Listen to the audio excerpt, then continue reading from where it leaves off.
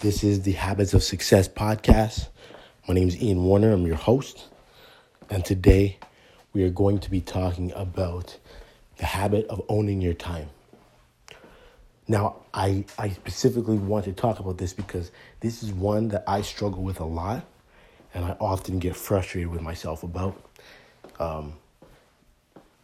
The problem with time and how we approach it is we approach time like it's not nearly as valuable as money is.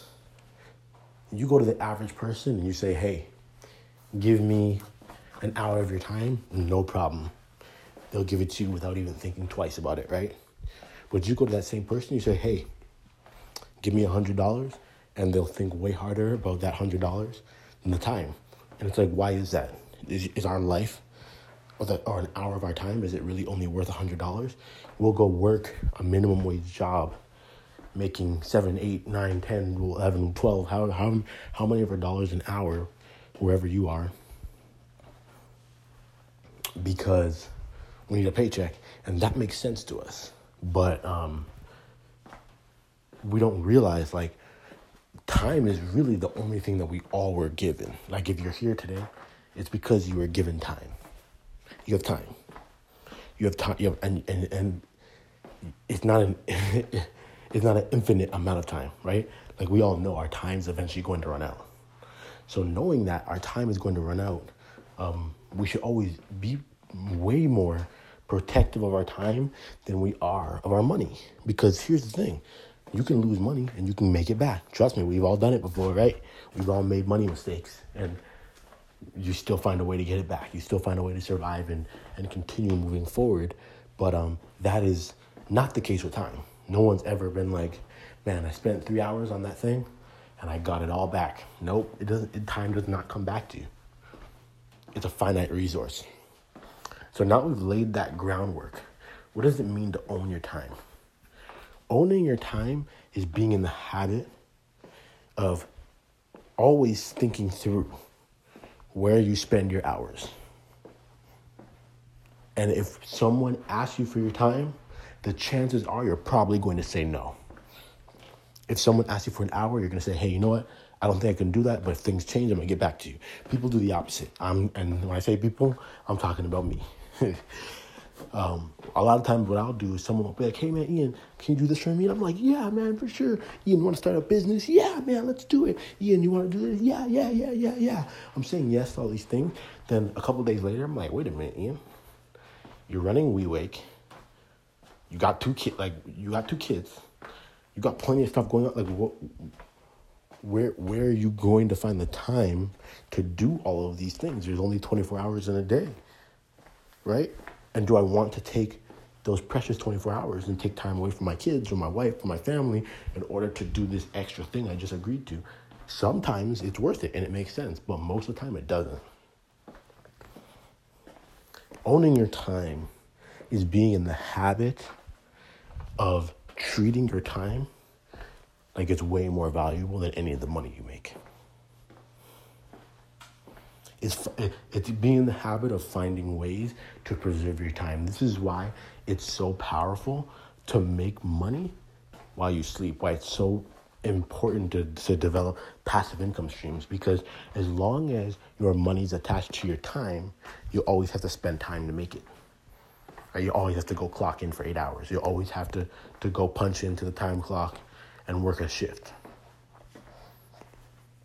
But the day you can go on vacation and make even more money than when you left for vacation and everything moves on without you, that's the day that you've really hit your passive income stride. That's the goal that you should have. So on that part of it, like, I've built up some passive income streams in my life through things like social media management and things of the sort. I built a couple years ago, I built a platform for a guy that it was online. It was teaching people how to do some things within real estate. So this guy was a real estate investor. He taught me everything he knew, which was extremely valuable. And then I helped him to create an online course, and I still make residuals off of that. Now, here's the thing. It's not a ton of money. It's about $200 a month just from that specific one. But and at first I was kind of like, man, it's like no money. But I realized like every month I make $200 from that thing, and I don't do anything with it.